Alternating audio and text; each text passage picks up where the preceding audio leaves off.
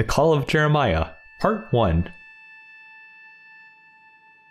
The words of Jeremiah, the son of Hilkiah, one of the priests living in Anathoth in the territory of Benjamin. The word of the Lord came to him in the 13th year of the reign of Josiah, son of Amon, king of Judah. It also came throughout the days of Jehoiakim, son of Josiah, king of Judah, until the 5th month of the 11th year of Zedekiah, son of Josiah, king of Judah, when the people of Jerusalem went into exile. The word of the Lord came to me.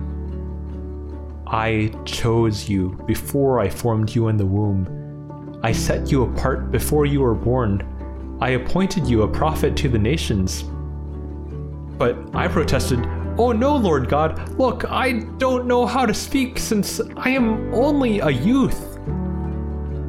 Then the Lord said to me, "Do not say, 'I am only a youth,' for you will go to everyone I send you to and speak whatever I tell you. Do not be afraid of anyone, for I will be with you to rescue you." This is the Lord's declaration.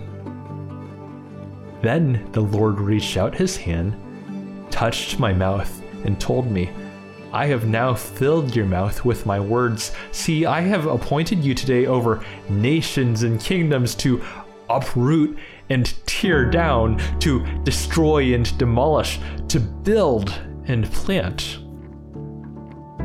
1 Minute with the Bible is brought to you by the Christian Standard Bible.